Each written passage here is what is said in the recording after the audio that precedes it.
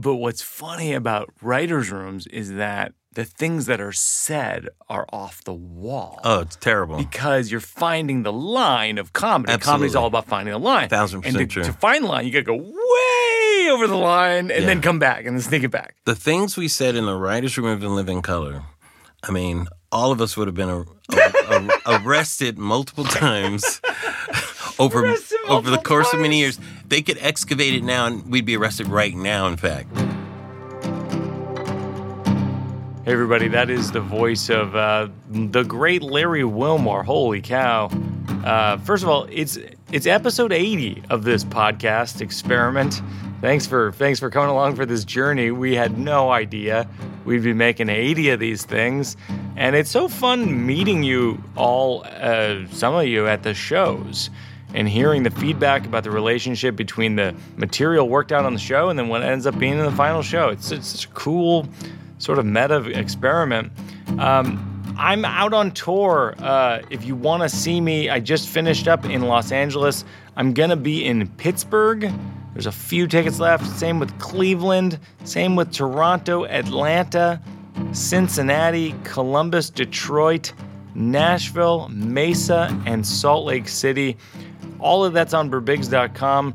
And New York City, I'm not allowed to say, but there's going to be an announcement very soon. The first people to know will be the Birbigs.com mailing list. Just join me on there. I don't send out a lot of emails, but when I do, if you like my shows, you're the first person to know about any kind of announcement that there might be about a show. An announcement. That's all you need to know. Larry Wilmore he's a legend. He's a legend of writing and performing and acting. He was the creator of the Bernie Mac Show. He was the creator and star of The Nightly Show with Larry Wilmore. He was part of the creative team of Insecure and The PJs and In Living Color and The Office, and kind of on and on and on. He's a correspondent on The Daily Show. He is a legend. I love our conversation. It gets really in the weeds on stuff that for the creatives who listen to the show, I think you'll really dig, because he just does not hold back. There's a lot of moments where I thought, did he just say that? Enjoy my chat with the great Larry Wilmore.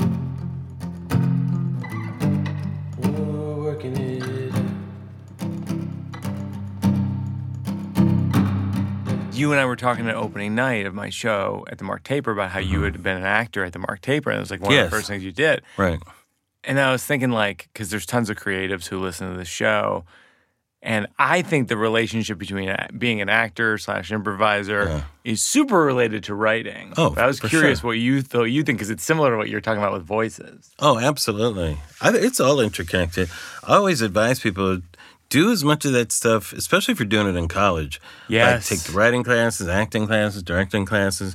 And if you've been in the business long enough, especially as an actor, if you know anybody that works in casting or that sit in on some casting sessions. Oh my God, yes. And you will start to learn to take so much attention off of, the crap that you think is important and just really just be yourself more. Isn't that amazing? Yeah, it's crazy how much we're not ourselves. But what do you think? Are we in the We're pod rolling. right We're now? rolling. Yeah. Oh, this is great. Oh, yeah. Oh, we're straight talking. in. Oh, let me get some water. Yeah. So wait, start over. No, tell I'm just kidding. me. Well, tell me this. Yes. So, what did you learn from acting that you feel like on a regular basis you employ in writing? Well, I go back and forth on it, of course. But to me, I think the biggest thing writers can learn from acting and what was required in acting is that you need conflict. And if an actor ever comes up to you, especially in television, and they just don't understand what's going on, usually there's not conflict for them. Yes. They're just talking heads. Yes. And so there's nothing happening. And acting is you try to get something and something is in the way of getting it. Yeah. That's really what acting is. Yes. You have an objective and there's something blocking that objective. There's a conflict. Yeah. It's the basis of all acting. Yes.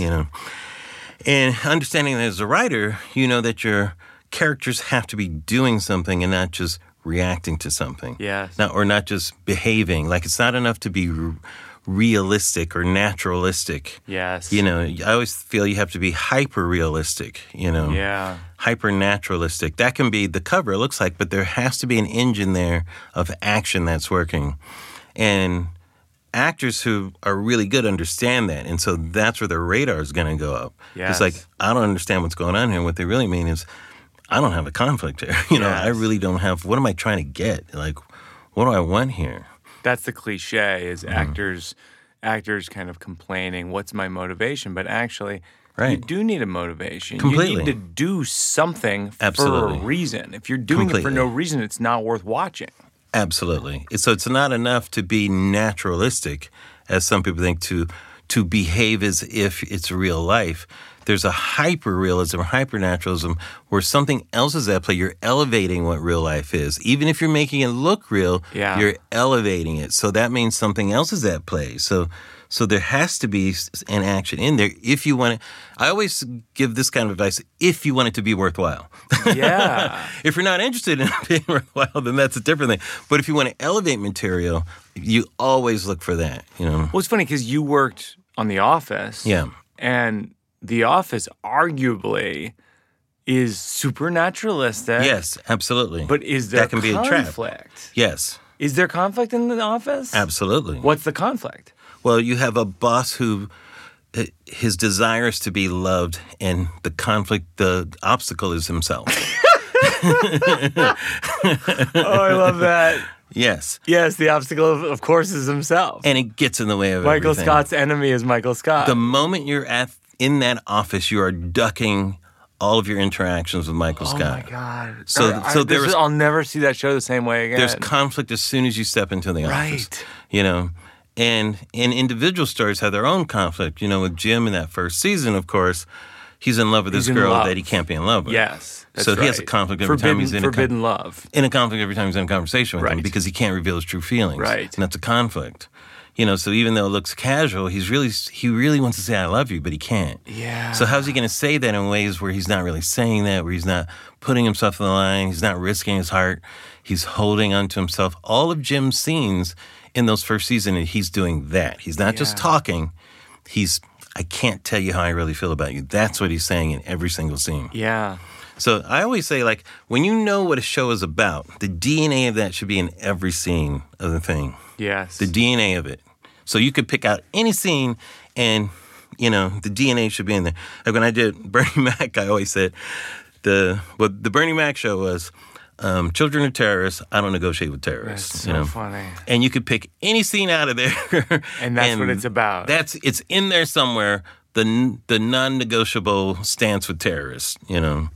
I love Bernie Mac show, and like one of the things that I think is so impressive about it, and I feel like we probably borrowed from it when we made Sleepwalk with Me. The movie, I talk to the camera quite a bit, Right. And Bernie talks to the camera quite a Right, bit. which of course is an older convention. It's Right. an older convention, Right. certainly. Yeah. I mean, it's as old as time. But he did it so well. Yeah. And it's also like, speaking of naturalism, it's so naturalistic. It's like, Yes. how much of that is him But is it riffing? He just go. Was that? I said, is it though? Is he just going? Or is he? No, he's on script? Absolutely. No kidding. Yeah, in fact, I encouraged Bernie. I said, Bernie, if you want to I called it Bernie Mac this. If you want to Bernie Mac this, you know, and take it, he would say, okay, no problem. He would usually do it verbatim. But the purpose of that was really an id scene. It was really expressing his id. That's where he says, I want to kill those kids. Right. It's what he can't say in the scene. That's really interesting. So he has to say it to us. You know, he's expressing. It's not exposition. It's not meant for that. Right. It's to be expressive of what the things he can't say somewhere else. So that's his space to say that, to communicate directly with the audience. Yeah, the direct communication always serves a different purpose in different things. So in Yeah. Sleepwalk with Me, it was we got into the test screenings and people, this stuff that in a monologue where I talk about jumping through a second story window and all these very serious things, that were getting laughs on stage because people can see Yes. I'm okay. Yeah, wow. When I got it in the movie, Yeah. in the test screenings, they weren't laughing at all because they're like, we don't know if he's okay. So we added in this me talking to camera, driving around, and they're like, well, clearly he's in the present. He seems like Right. he's okay with this, and so we know he's okay. That's interesting. It's funny because sometimes it can be the opposite.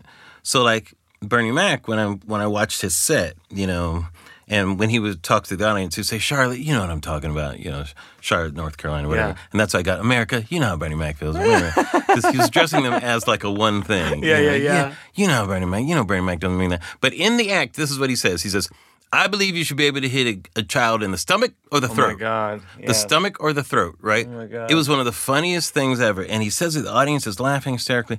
In the pilot, Yeah. there's a scene in the pilot where they're in the store and he kind of spanks the kid on his butt. No big deal. We got worse when I was a kid.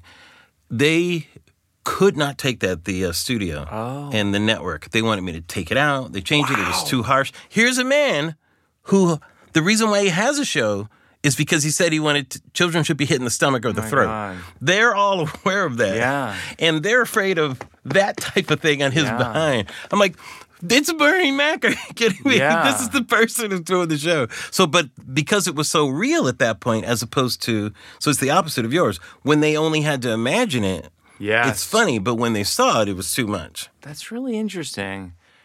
With Bernie, you know, because I've lost friends, Mitch Hedberg, Greg Giraldo. You So lost funny. Bernie. I mean, it's like, Yeah. how do you? And in my show, of course, Old Man in the Pool is all about death and losing friends and losing family. It's like, and you've lost your brother. I mean, it's like, how do you cope with that? What is your? Do you have any? Do you have anything on that?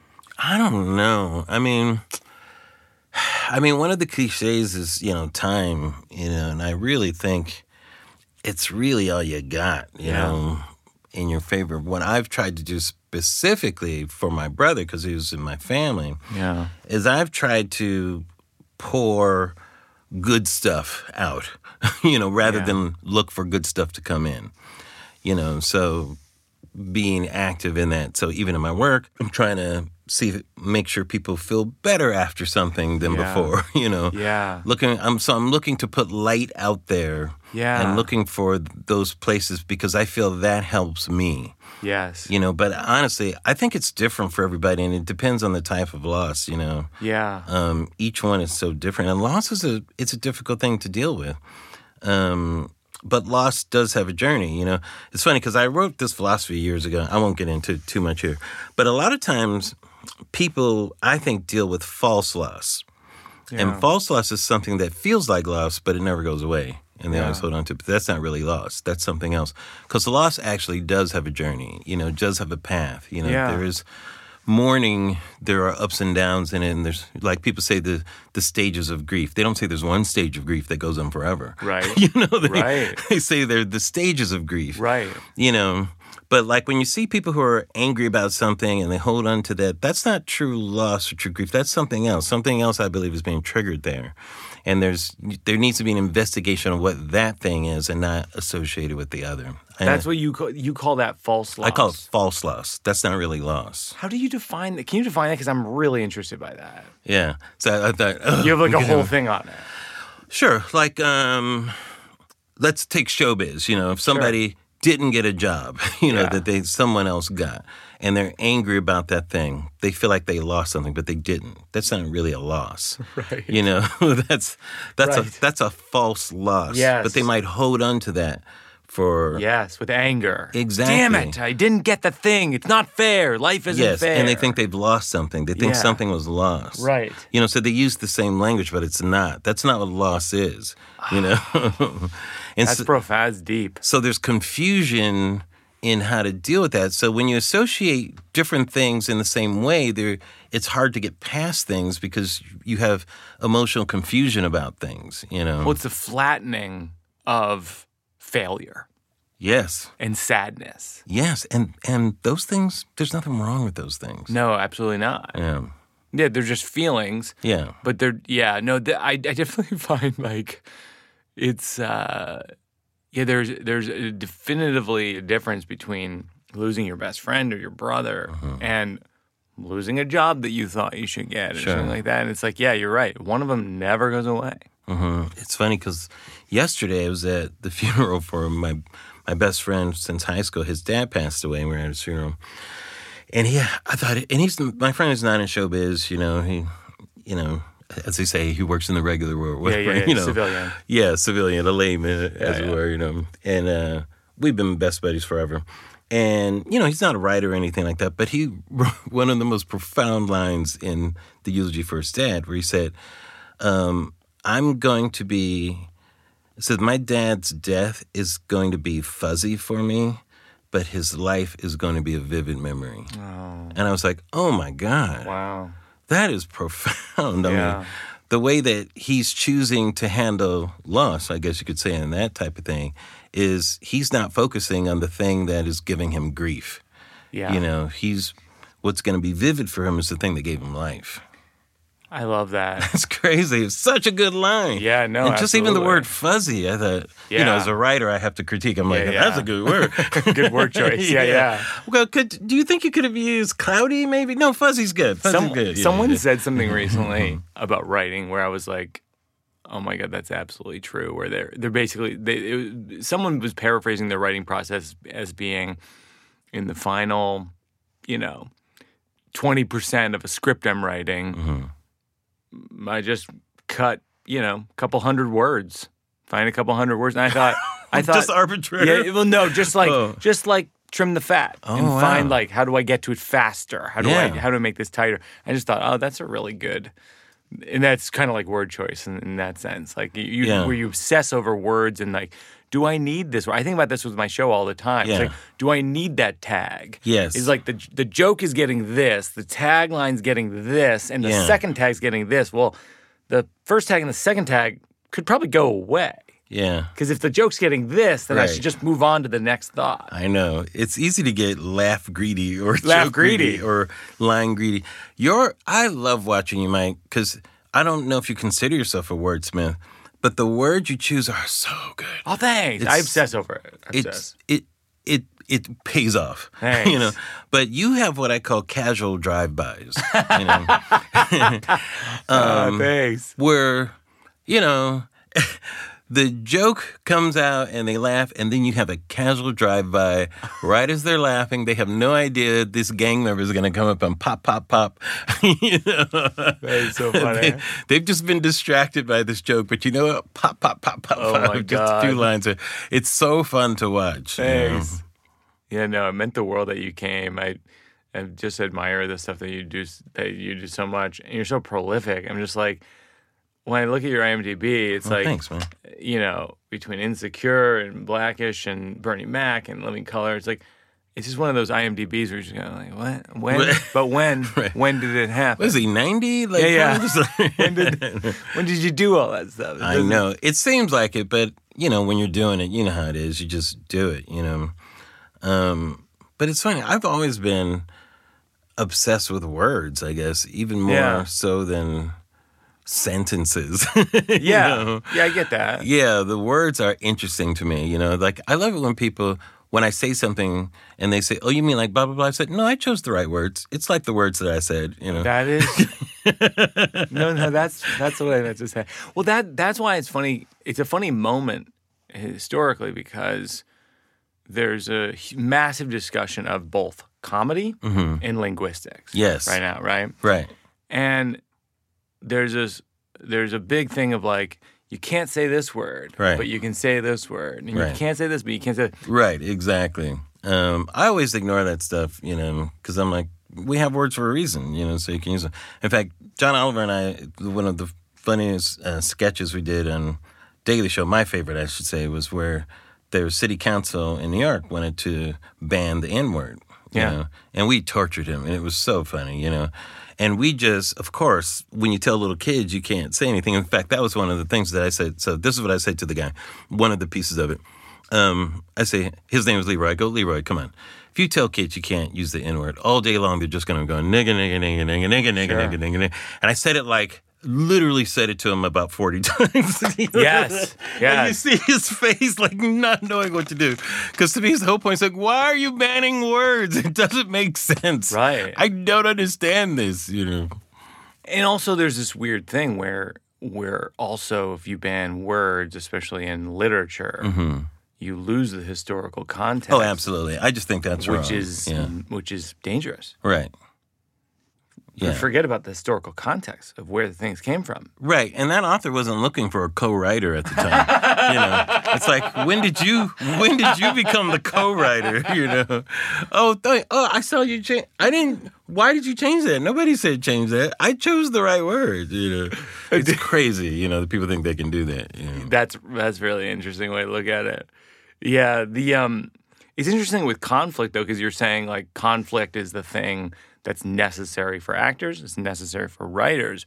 And when we were talking about on your podcast about how you've done some autobiographical stand-up over the years, but you're reluctant to do it a little bit. I know. But I think part of it is you have to air your own conflict. Yeah, I know. You're right.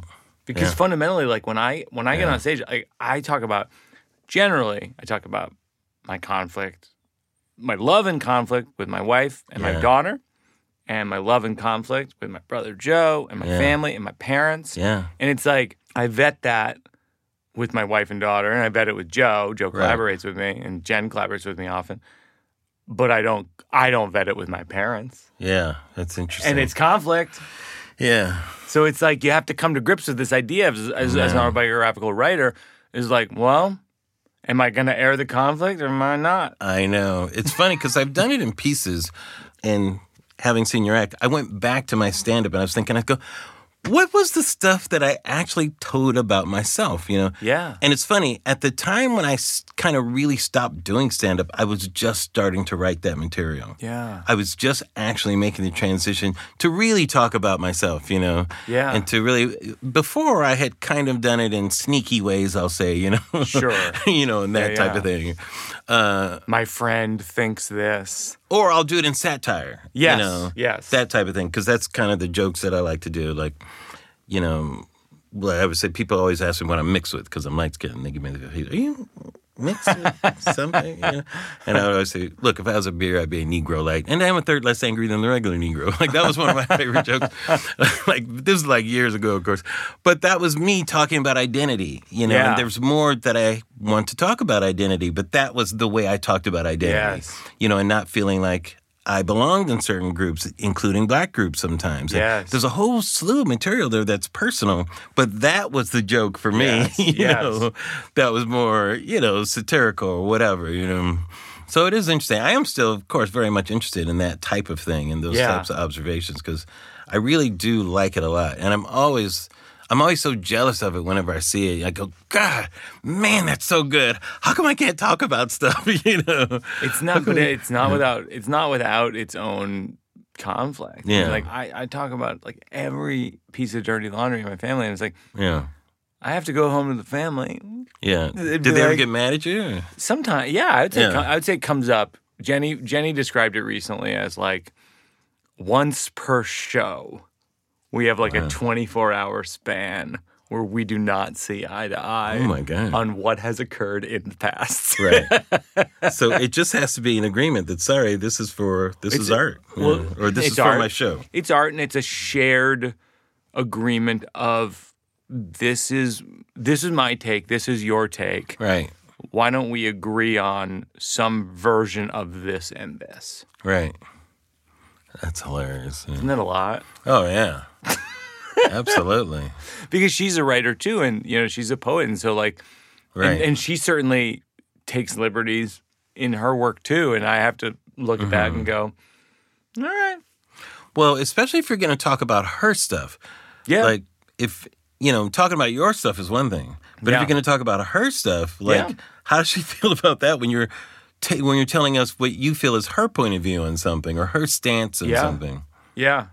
Especially like when you talk about children, that's a dangerous area to talk about how a woman feels about having kids, Oh, yeah, certainly. And that's why, part of the reason why in the new one, I asked her to be a writer on it. And so she was a credited writer on the new one show in her, I say her poetry, which is her point of view along the way. So like I pick up her poetry books along the way and read them. Yeah. And because honestly, like it reached a point in my writing process where I'm like, this just isn't two-sided enough. Yeah. I mean that's interesting. Yeah. That circles back to like what we were talking about in relation to how writing in general. It's like if we're too focused on a single character, Right. then it can get boring. Absolutely. Which is why, like, if you go back to The Office, for example, like the conflict with Michael Scott and then the conflict with Jim and Pam. Yes. Those happening simultaneously Right. is good for is how Ira Glass describes it, the story. Good for the business. Yes.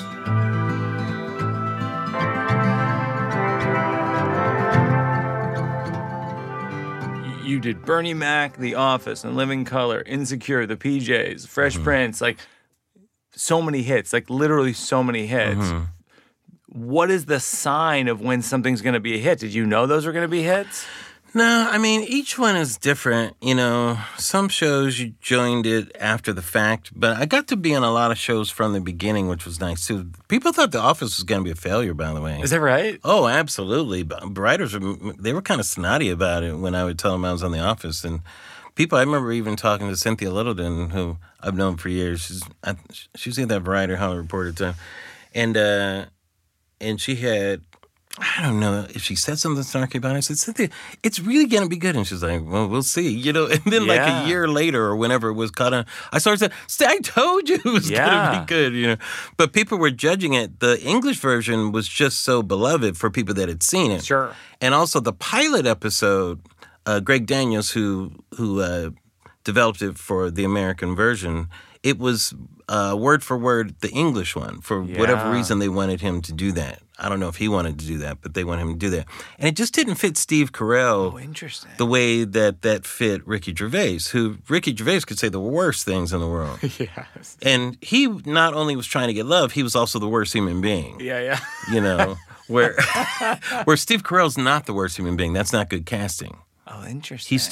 He's too nice. He's too lovable. And so he had to be dirtied up a little bit.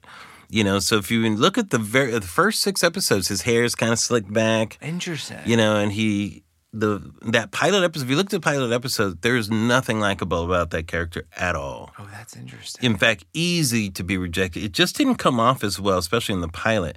And we were keenly aware of that, writing it. You know, that Steve is just more likable. The second season, Greg, as a note, sunnied him up a bit. You know, he just gave in is not quite the word, but he just acknowledged that Steve Carell is this. Yes. You know, and we wrote to that more also rather than writing the Ricky Gervais version of it where he really is cretinous. I mean, there was no redeeming feature at all. I mean, but it works for him. Like one of the funniest scenes that he ever did, he shows up on a blind date and it's like the timing is impeccable. As soon as his head turns to see this woman who's like a bit overweight or, you know, wasn't quite his type, you know, as soon as his head turns, he goes, oh, for fuck's sake. You know, just, like as soon as he makes eye contact with her. God. Oh, for fuck's sake. And it's the funniest thing in the world. But he can get away with that, you know, because he's a terrible person, you know. Yeah, it feels like a very real extension. Yeah, I mean, when I say terrible person, his persona is that. That's what the actor gives off. Yeah. But Steve Carell doesn't give that off. It's like, why is he being so mean to her, you know? You've worked in so many writers' rooms. Do you feel like, what was the biggest argument you remember having in a writer's room? Oh, wow. That's a good question. Argument. Could have been artistic. I mean, it could have been personal, but like... Yeah. Were you ever in a room where you're like, no, it can't end that way? And someone's like, yeah, it has to. See, here's the thing about writers. Writers want to go home. No one's going to argue about the ending. They might argue about the beginning, but no one's going to argue about the ending. No one's taking that amount of time. They are trying to get home, you know. Because you work crazy hours in the writer's room. I mean, absolutely. I think some people don't realize. Some shows are very abusive, too. Yeah, I mean, some people don't realize when they're like, I want to be a TV writer. It's like, do you? They don't know what they're signing up for. Yeah, they really don't. I mean, I hear stories. People work 14, 15 hours. Oh, it's the worst. And go back to Fresh Prince. I was only there for one season. I didn't even last the whole season because I quit part of the way through. But the showrunner, who was Will's manager at the time, Jeff Pollack, he's passed away since then, but he had never run a show before. And it was I felt it was kind of a coup getting the writer who was running it, what was his name? I can't think of it right now, but he was... Was it Borowitz? No, Borowitz had been long gone. But this writer, he's been doing a couple of years, but he was like a veteran, been around a long time. Yeah. You know, that type of really nice guy too. And he was kind of pushed out. I think Jeff wanted to run the show. That's my own opinion, but I think that's what he wanted to. Right. But was not equipped to do it.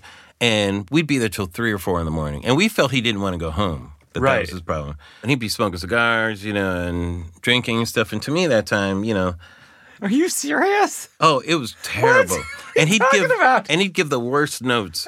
This is what he'd tell you to do as a writer. He'd say, Larry, could you and Mike, can you guys go write some buttons for the scene? Go write some what? Just can you go write some buttons for the scene? I go, the scene hasn't even been written yet. Oh my God. So just go do it. So we go into an office. What do you mean write buttons? That doesn't even make sense. And then he said, Larry's not very good at writing buttons. Oh my God. But he was out of his mind. He was completely out of his mind. But it was so abusive. It just so many hours, And how the show ever turned out in that last season to have coherent episodes is beyond me. Oh, really? Oh, it's beyond me. It was just, a testament to the show already being good enough that it could outlast that type of thing in that last season. But writers usually argue more about stuff that have nothing to do with the show. Oh, that's interesting. Than about the show itself. Right. Because they're heady people. Yeah, we're always distracted. You talk about other things. Like sometimes the biggest challenge is getting to the writing. Because oh my God. You may start the day where you're talking about the thing and this thing, and then you're talking about that, and then people have to joke about it, and then this, and someone's going to deconstruct what you just said, and then this, that, and that, and then you go on a tangent, and now you got to show somebody on your computer what it is or whatever it is. And it's like, oh, fuck, if we need to order lunch. We haven't even ordered lunch yet. So then you get the lunch order, get that going, and now the showrunner has to go take a meeting, so then you're going to fuck around because the showrunner's out of the room. That's so funny. And that's the morning of a writer's room. But you know what's funny is like the things that are said are off the wall. Oh, it's terrible. Because you're finding the line of comedy. Absolutely. Comedy's all about finding the line. 1,000% true. To find the line, you got to go way over the line and then come back and then sneak it back. The things we said in the writer's room of In Living Color, I mean, all of us would have been arrested multiple times over the course of many years. They could excavate it now, and we'd be arrested right now. In fact, I think even some of the stuff that made it on air, you should be arrested. You could be arrested now. For. The things that have made it on air, but the things we said, it were horrible things. Horrible. I can't even imagine. imagine. And we could not laugh hard enough. It was so fun, and not only that, we play acted also on that show because we worked all the hours of the night too. So it'd be 1:30 in the morning or something like that, and we'd rush to somebody's office because they were doing a little performance art, Yeah. Oh my God. And I can't even describe what the performance art is because it was so vile. Right. The stuff that we would do. But we had to do those vile things in order to keep our sanity. Oh my gosh. And in order to write stuff that was appropriate for television. But I've heard a lot of writers from writers' rooms say, like, that era of writers' rooms being way over the line is sort of gone. I think that's true? Probably so. Absolutely. Yeah. It probably has to be. Because there's too many snitches, Like the iPhone is a snitch, basically. Yeah, for sure. It's that window to the world. There were no snitches back then, It all stayed in the room pretty much. Do you think that will have downstream negative artistic effects on the show? No, because I think people create differently.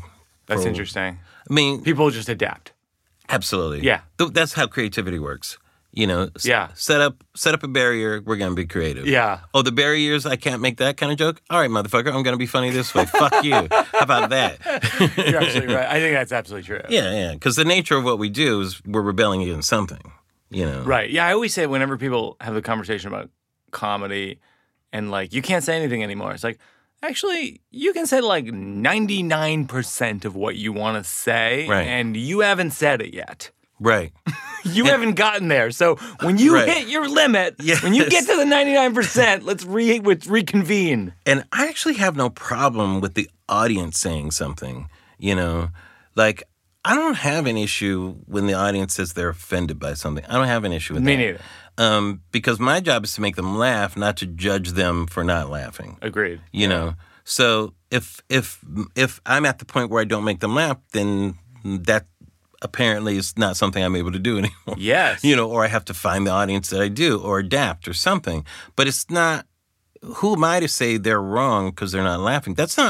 I never viewed comedy that way. We do it in a snarky way. That was a horrible audience. Oh, they just didn't get it. Yeah, of course. But we don't really mean it because it's rare that somebody operates like that. It's the rare performer that really doesn't care how the audience. But the audience. We care deeply how the audience feels. Oh my God! Yes, we live on that. I think about it every night. Yes, every night I do my show. I think about how the audience reacted to every single word. Yes, we want that. We want them to react favorably and everything. So when they say that, to me, it gives me a clue about something as opposed to I'm saying, fuck you, you don't know what you're talking about. You know? So I'll investigate it. I go, oh, that's interesting, or I might poke at it, but poking at it for laughs, that type of thing. I had a line in Thank God for Jokes that it was too on the nose for the show. I took it out, but it's, we all have a right to offend and we all have a right to be offended. And those two ideas are not mutually exclusive. Right.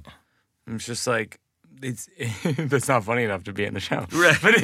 But I think it's true. Right. And I always say, well, part of my job is to offend. So yes, it appears as if I'm succeeding. Right. That right. Type It of seems thing. like our agendas are maybe at odds in this way. Or sometimes I would rather somebody be offended than to go, it was okay.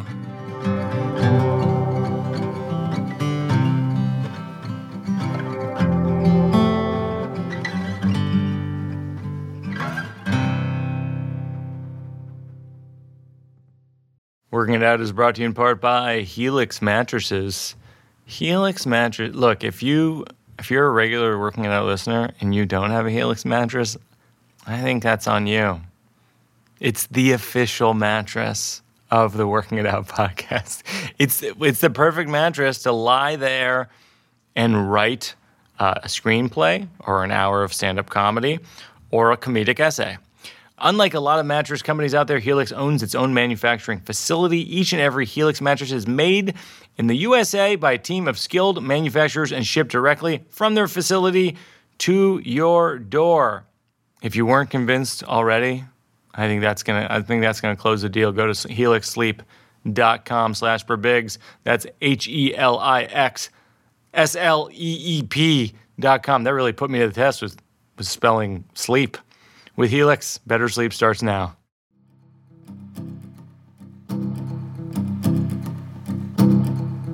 So we do this thing called a slow round, and a lot of it's based on memories. Do you have a nickname for your life that was particularly good or bad? A nickname for you? A nickname for me? Yeah. That people called me? Yeah. When I was young, people called me the Professor. Oh, that's nice. Yeah. That's a good nickname. I think it kind of had an effect on me, When you were a kid? Yes, because I wore glasses. As simple as that. I love kids when you're are a kid. simple. Kids are simple. There's nothing else. Oh, look at him. He's the Professor.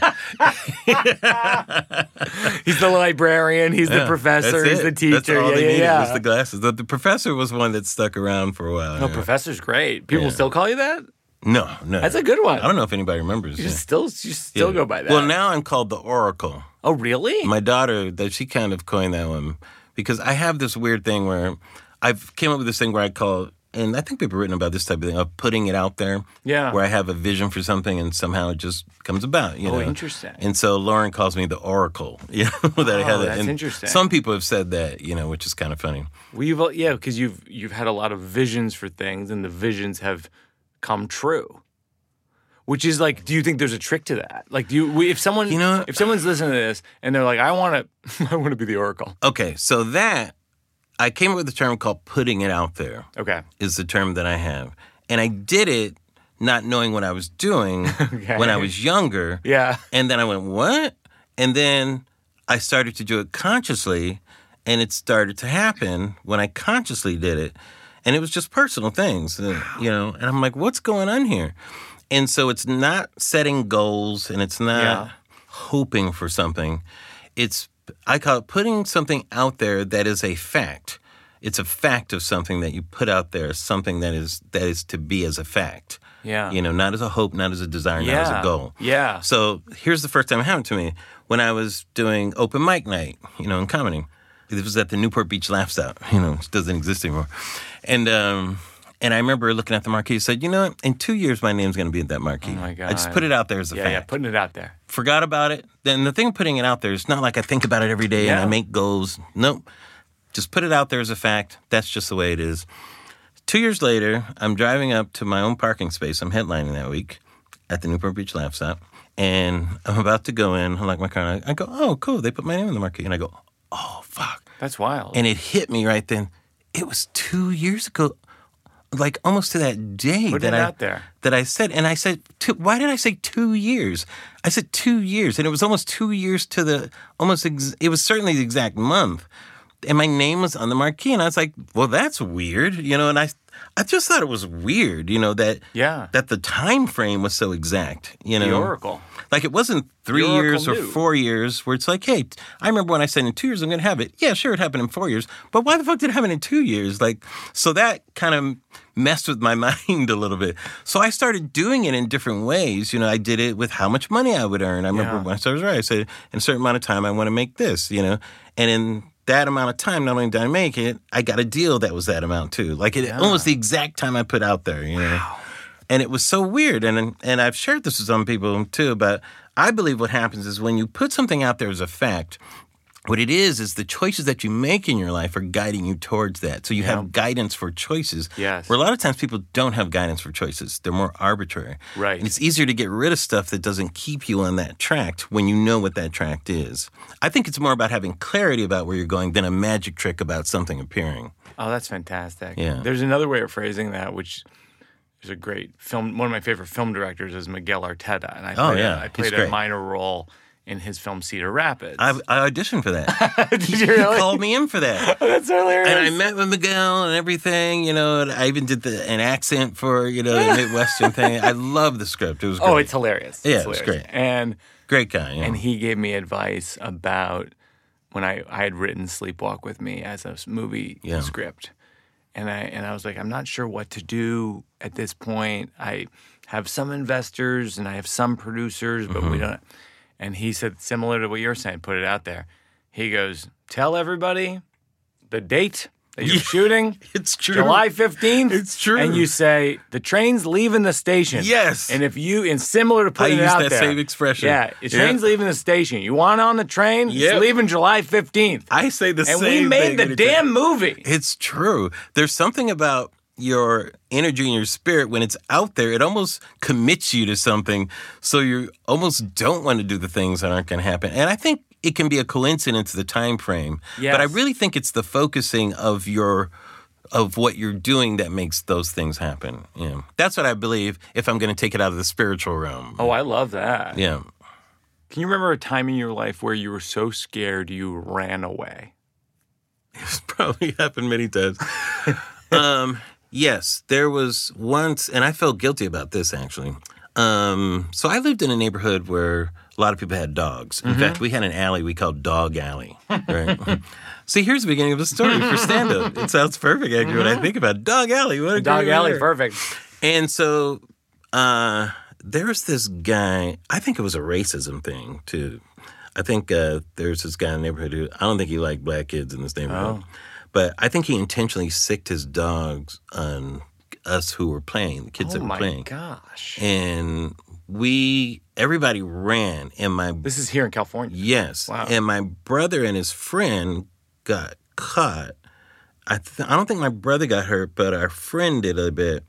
And, I was older, so I got out of there fast, But I always felt guilty that I didn't do something. Oh, my God. So the two kids got, sicked by a dog? Oh, yeah, absolutely. He sicked it on all of the kids, yeah. Oh, my God. No, it was terrible, yeah. And you sprinted away and you were like, I was a teenager. Guy. Oh, it was terrifying. Oh, I was a kid. You were a kid? I wasn't a teenager. No. We were about, this is 8 or 9, that type of age. Well, that's a horrible memory. No, it was horrible. We were little kids. No, we weren't teenagers. We were little kids, yeah. And I felt guilty that I didn't help. I didn't, because they were littler than me, Yeah. that type of thing. But it was one of those things where what am I supposed to do? But I was the fear was so vivid, Mike. Yeah. That's the thing I remember is the fear, because you were so afraid of dogs in those days, man. Dude, dogs were more a symbol of fear in those days more than anything else. Like one of the biggest movies in the 70s was about Dobermans, you know? Yes. Yeah. You wouldn't now. It's Marley and me, you know? Right. Dogs are... It's the original Jaws. Are your friends, yes. But dogs they were more a symbol of fear. I mean, for black people, there was no bigger symbol of fear than the German, you know, those attack dogs, you know? Yeah. So that type of thing was in your mind at that time, that type of imagery. So that's horrible. So that was you're telling me that was your neighbor who had those dogs? It wasn't a neighbor, someone who lived in the neighborhood. But he wasn't a direct neighbor. Did you see him around a lot, or was it just no, isolated occasionally driving and stuff, you know. Did you have weird neighbors growing up? We had pretty cool neighbors. Our neighborhood was like an extended family type of feel. Is that right? It was a black middle class at that time. Yeah. So a lot of people who worked, like civil service people. My father was a probation officer during that time, and people had those types of jobs, the jobs that black men could get in those days, because there were a lot of jobs you just couldn't get. Yeah. You know, but the government became an opportunity for a lot of them to have more middle-class type jobs. Yeah. So you didn't have to be a janitor. You didn't have to be this thing, sure. You know. So there were a lot of those type of people in our neighborhood. And our neighborhood turned out to be a big sports neighborhood, too. Yeah. So we had a lot of people who turned out to play pro sports and that type of stuff. Oh, really? Oh, it was crazy. A few doors down from me. Oh, by the way, a lot of people were good, but then there were the extraordinary, too. So a few doors down from me, Bill Duffy, who was All-American basketball player. He played the same year as Magic Johnson. He's one of the top sports agents in the country right now. A few doors from Bill was Greg Ballard, who played for the Washington Bullets, who won a championship for them. Across the street from Greg, right on the corner, is Cornell Webster, who played for the Seattle Seahawks. He was a cornerback for them. You know, that was just our half block. Well, that's like a Malcolm Gladwell outlier situation. That was just our half block. But for me, I was really good in sports. My dad played college football. Oh, wow. Sports was a big thing for me. I ran track. I was really good in track and played other sports. But I had clarity about what it took to be really good, which was good. I was never delusional about sports because I played with the best people. That's interesting. Yeah, so by the time I was in high school going to college, I knew what it took to be an elite athlete. Yeah. I'm like, I'm not 6'6" and this type of thing, you know. Yeah. So I didn't have delusions, which I thought was really good, because I was good enough to delude myself, you know, and that type of thing if I wanted to, you know. Can you remember a moment from your life that in hindsight changed the trajectory of your life? But at the time, you didn't even really know. Because here you are now. It's like you have this your resume. It's like the who's who of classic television and comedy. And it's like, was there a moment where you look back and you go, "Oh, actually, if that didn't happen, I wouldn't be doing this." I actually wrote about this. Yeah. It was the summer that I sold books door to door when I was in college. Okay. And I didn't know if I really wanted to be in showbiz. I had tried a couple of things, but I wasn't sure. I felt like I was squandering my potential maybe to do something else. I was a really good student in school up until high school, where I kind of threw my academic career away. My home life was really a mess at that point, you know. Yeah. My mom kind of had a nervous breakdown. My parents were divorced, that type of thing. So it was hard to just focus on... I had more of a escaping type of high school. Like theater was my escape. Yes. Sports was my escape. Yeah. It wasn't drugs or that type of thing, thank God, you know, because I knew a lot of people who that was their escape. So thank God it was productive things. But academics was not one of them. Yeah. So I kind of squandered that road for me, which I always thought I would be on. So I was very down about that. And I didn't know. Showbiz seemed like a fleeting thing. I didn't know if that could work, you know. Yeah. But I knew a couple of people. A good friend of mine was trying to be a writer and had done some things. And I thought, oh, that's interesting. He had done stand-up. And I always thought it was funny. I did, you know, like talent shows and that type of thing. Yeah. You know. But doing it for a living is different. Yeah. Right? And I was keenly aware of that. But I sold bookstore to door one summer. It's this thing that you train for a week, like in Tennessee, and they give you all these motivational things which were fantastic, by the way. And what were they? It was fantastic. Oh, it was great. You know, I still remember a lot of them. One stayed with me the whole time. It was one of the best things I ever heard, because it's so true. It's like most people spend more time planning a 2-week vacation than they do planning their lives. Oh.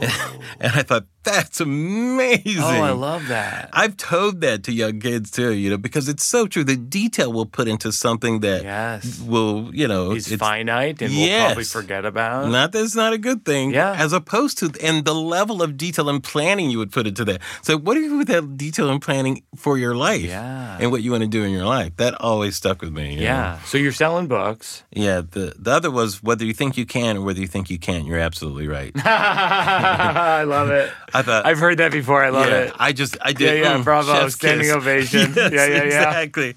Chef's kiss. Very good.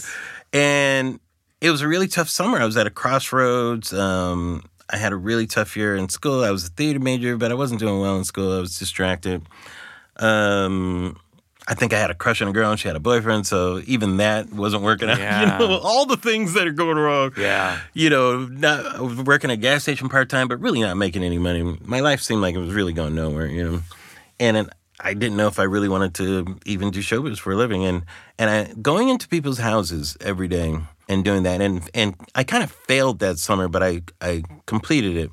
And in the essay, I talk about the whole thing, but I won't go into detail of it. But for the most part, I went to many homes where I saw where the people were unhappy, and it was very apparent to me. Yeah.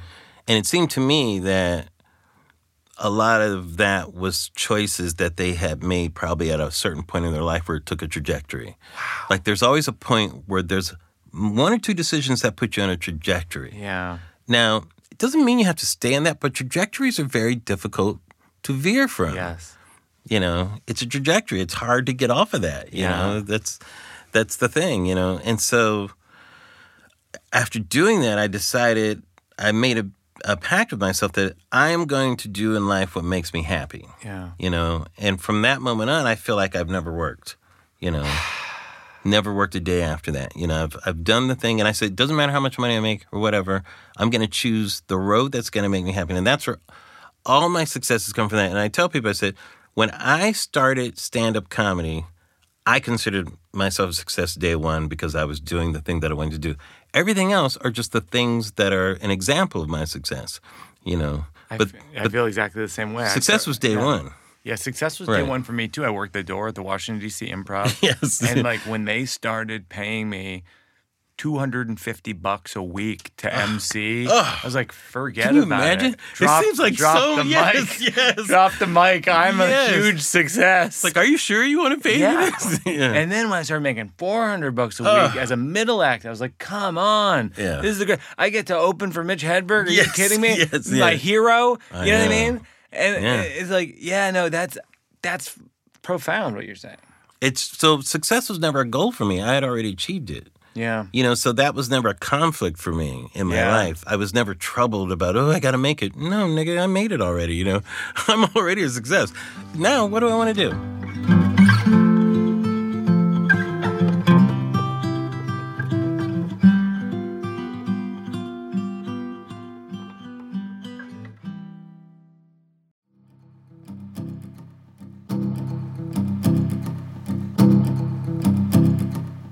And I wrote this down, which is just based on, you were dealing with traffic coming in. It's like insane. But I wrote, Los Angeles is the only place I've ever been where you could type your destination into Google Maps and it says it could be 15 minutes or it could be days. Yes, it's true. It's not even the same metric of time. Yes. It's like, could be years. You ever thought about going to another city? Do you have a boat? It gets depressed. It starts berating you. Why are you even in Los Angeles? Yeah. You know what? Better yet, let me tell you the destination in downtown Kansas to the suburbs. You know what that is? It's 5 minutes. How do you feel about that? Yeah. What's wrong with you, Google Maps? Why are you so against me? Yeah. That's very funny. Los Angeles is it's crazy. You really have to be committed to this town. Yeah. Because it's bananas. I always had an observation. This is like more of a standard joke observation. The New York, Los Angeles type of comparison. Yeah. Mine was the New York, L.A. comparison really is exemplified to me the best in honking. And how we honk our horns and what that honk means. Because the L.A. honk is very possessive. When a horn is honked behind you and you're driving, you're doing something that affects them in a possessive way. You're in my lane. Yes. Get out of my way. You're cutting me off. I was going over there, and that's my space. Yeah. What are you doing? It's very possessive. Yeah. It's very selfish. Whereas a New York honk is designed for your benefit. It's designed to help you. What the fuck's wrong with you? That light's green. Why aren't you going? Yes. Why turn right there? What's wrong with you? It's there to help you out. It's there for your benefit. What do you think it says about the people in the city? New Yorkers are impatient that you're not doing something properly. Right. They're impatient about it. Yes. Yeah, and they don't have the time to talk to you about it. They just want you to learn it and do it. Where LA is narcissistic by nature, so they're going to be thinking about themselves, Right. and what they're involved in, and you're slowing me down. What's wrong with you? Right. There's something that has to do with them. Yeah. It seems like, it's kind of the nature of it. So and then I wrote this down. This was based on something that happened. I was in Brooklyn. I was doing Pilates in this little office area. Shared office, and this guy walks into the office and says to my instructor, "Is the guy who teaches watercolor painting next door around?" And the woman who's teaching me Pilates goes, "I think he might be dead."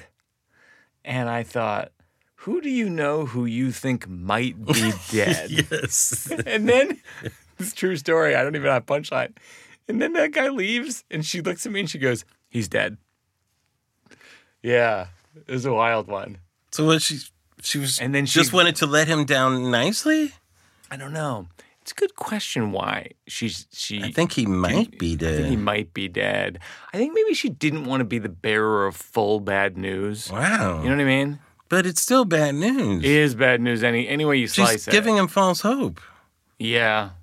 He might be alive, but I think he might be dead. And then she looks at me and she goes, "He's dead." And she's so cynical, too.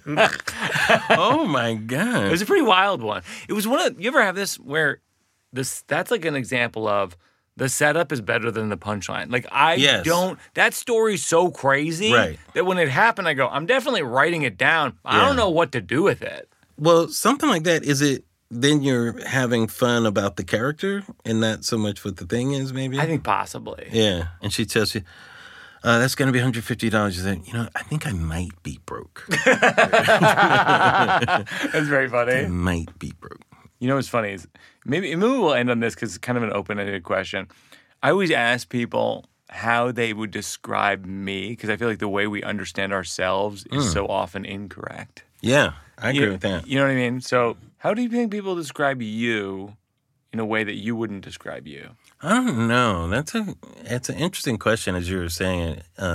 Like I said, my nickname was the professor. Like, people think, like, I'm this quiet, kind of smart guy, kind of conservative, these types of things, professor type or whatever. And I'm very silly, like, from my point of view.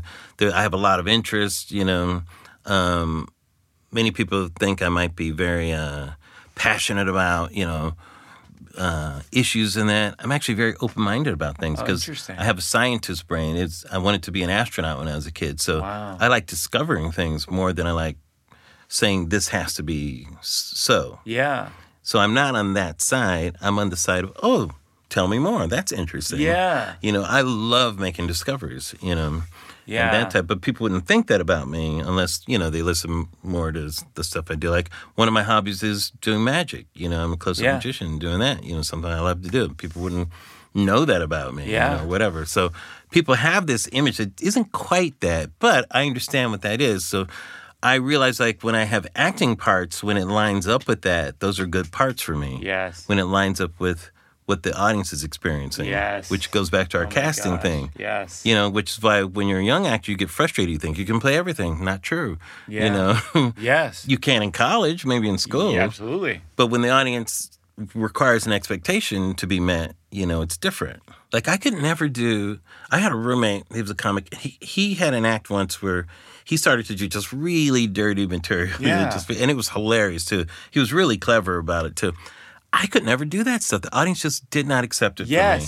They just did not accept it. So I just said, well, and I wasn't that interested in doing it anyway. Yeah. But sometimes I would have ideas for that. No, audience like, sorry, Larry, we don't want to hear that from you. Nope. And I'm like, what the fuck? Why Well, not? one of the first interviews I ever listened to was from the 80s with Jerry Seinfeld. Yeah. On Comedy with Jerry Seinfeld. Mm-hmm.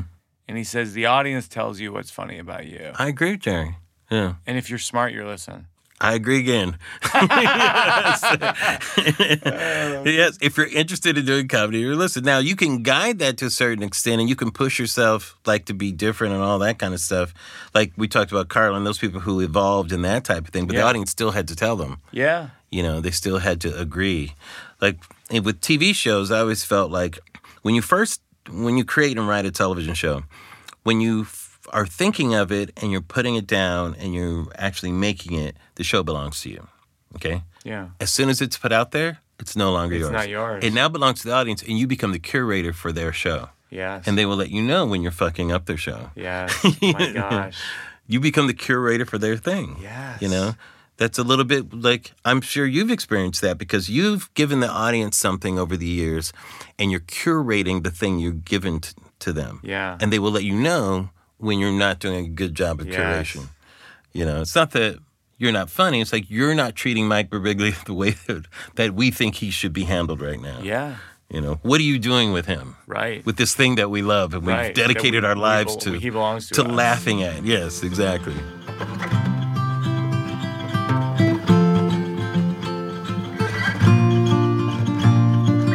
So the final thing we do is working it out for a cause, and basically we donate to an organization that you think is doing a good job. Mm-hmm. And then we link to it in the show notes, and we encourage other people to donate. Sure. Do you have anything? Sure. I'll go with Autism Speaks. Okay. It was an organization I did some work for. I shouldn't say work for, but my son has Asperger's. And so it was an issue I really didn't know much about, until he had it. That's how we learn about a lot of things, right? Yeah. And, in terms of, I'm not involved in the day-to-day operations of the organization, but I know that that's one of those organizations out there that really is committed to, helping, people out in this area in many different ways, and it's one of those problems that I feel like in the last 20 or 30 years has exploded in our awareness of it. Yes. And in dealing with it, I feel like it's appearing more and more for whatever reason. Yes. Who knows? I think more of it's being diagnosed, which is one thing. So it gives the appearance that there's more of it, but I also think there's more of it too. Yeah. Well, it's autismspeaks.org, and I'm gonna give to them, and I'm gonna put it in the show notes and encourage people to donate as well if they can. That'd be great. Well, thanks, Larry. I could talk to you all day. This is fun. You're the oracle. You know so much stuff.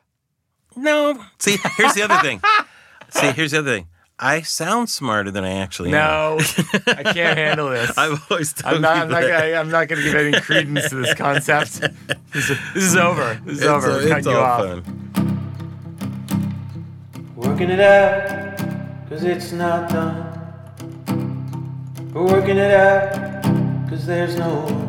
That's going to do it for another episode of Working It Out. You can check out Larry's podcast, Black on the Air, which is on the Ringer Podcast Network. I was a guest on recently. We had a great chat on there, too. I mean, I think we had a couple crossover topics, but actually, I think if you like this hour of chat, I think you'll like that hour of chat. It's a good one. Thanks for listening. Working It Out is produced by myself along with Peter Salamone and Joseph Birbiglia. Consulting producer Seth Barish, associate producer Mabel Lewis, sound recording by Steve Pearson and Josiah Cozier, video recording by Nick Dimitrilakos, who I know very, very well and works with me, and I still might be messing up his last name. Nick, I'm so sorry. Dimitrilakos. I don't know, Nick. I'm sorry. You can see Nick's great photography on Instagram. He shot a lot of those photos when I was in Los Angeles at CTG at the Mark Taper Forum. And you can follow him on Instagram. He's credited there. You can link through. Sound mix by Shub Sarin. Supervising engineer Kate Belinsky. Special thanks to Gary Simons. Special thanks always to Mike Consigliere, Mike Berkowitz. As always, a special thanks to Marissa Hurwitz and Josh Upfall, Jack Antonoff and Bleachers for their music. As always, a special thanks to my wife, the poet J. Hope Stein. Her book, Little Astronaut, is available for pre-order now. It comes out in September. We actually just did a book event, Jokes and Poems, that we do sometimes in Los Angeles at Skylight Books. amazing bookstore in Los Angeles. And it was so fun. I love her poems. They're so gorgeous. Follow her on Instagram, jhopestein. She might be a guest on the podcast soon. You get all the tips about this show here on this show. Special thanks to my daughter Una, who built the original radio fort made of pillows. Tell your friends, tell your enemies. You know, maybe start a group text with your enemies and just write, hey, I know you all know each other since you're enemies. Maybe you do, maybe you don't. But in any case, I'm texting all 50 of you to let you know that this is a podcast I listen to that I think you'd enjoy. Please do not block this text chain. If you like the podcast, leave us a review on Apple Podcasts. I'm reading them. I'm reading them every damn night because we're working it out. Thanks for listening, everybody. See you next time.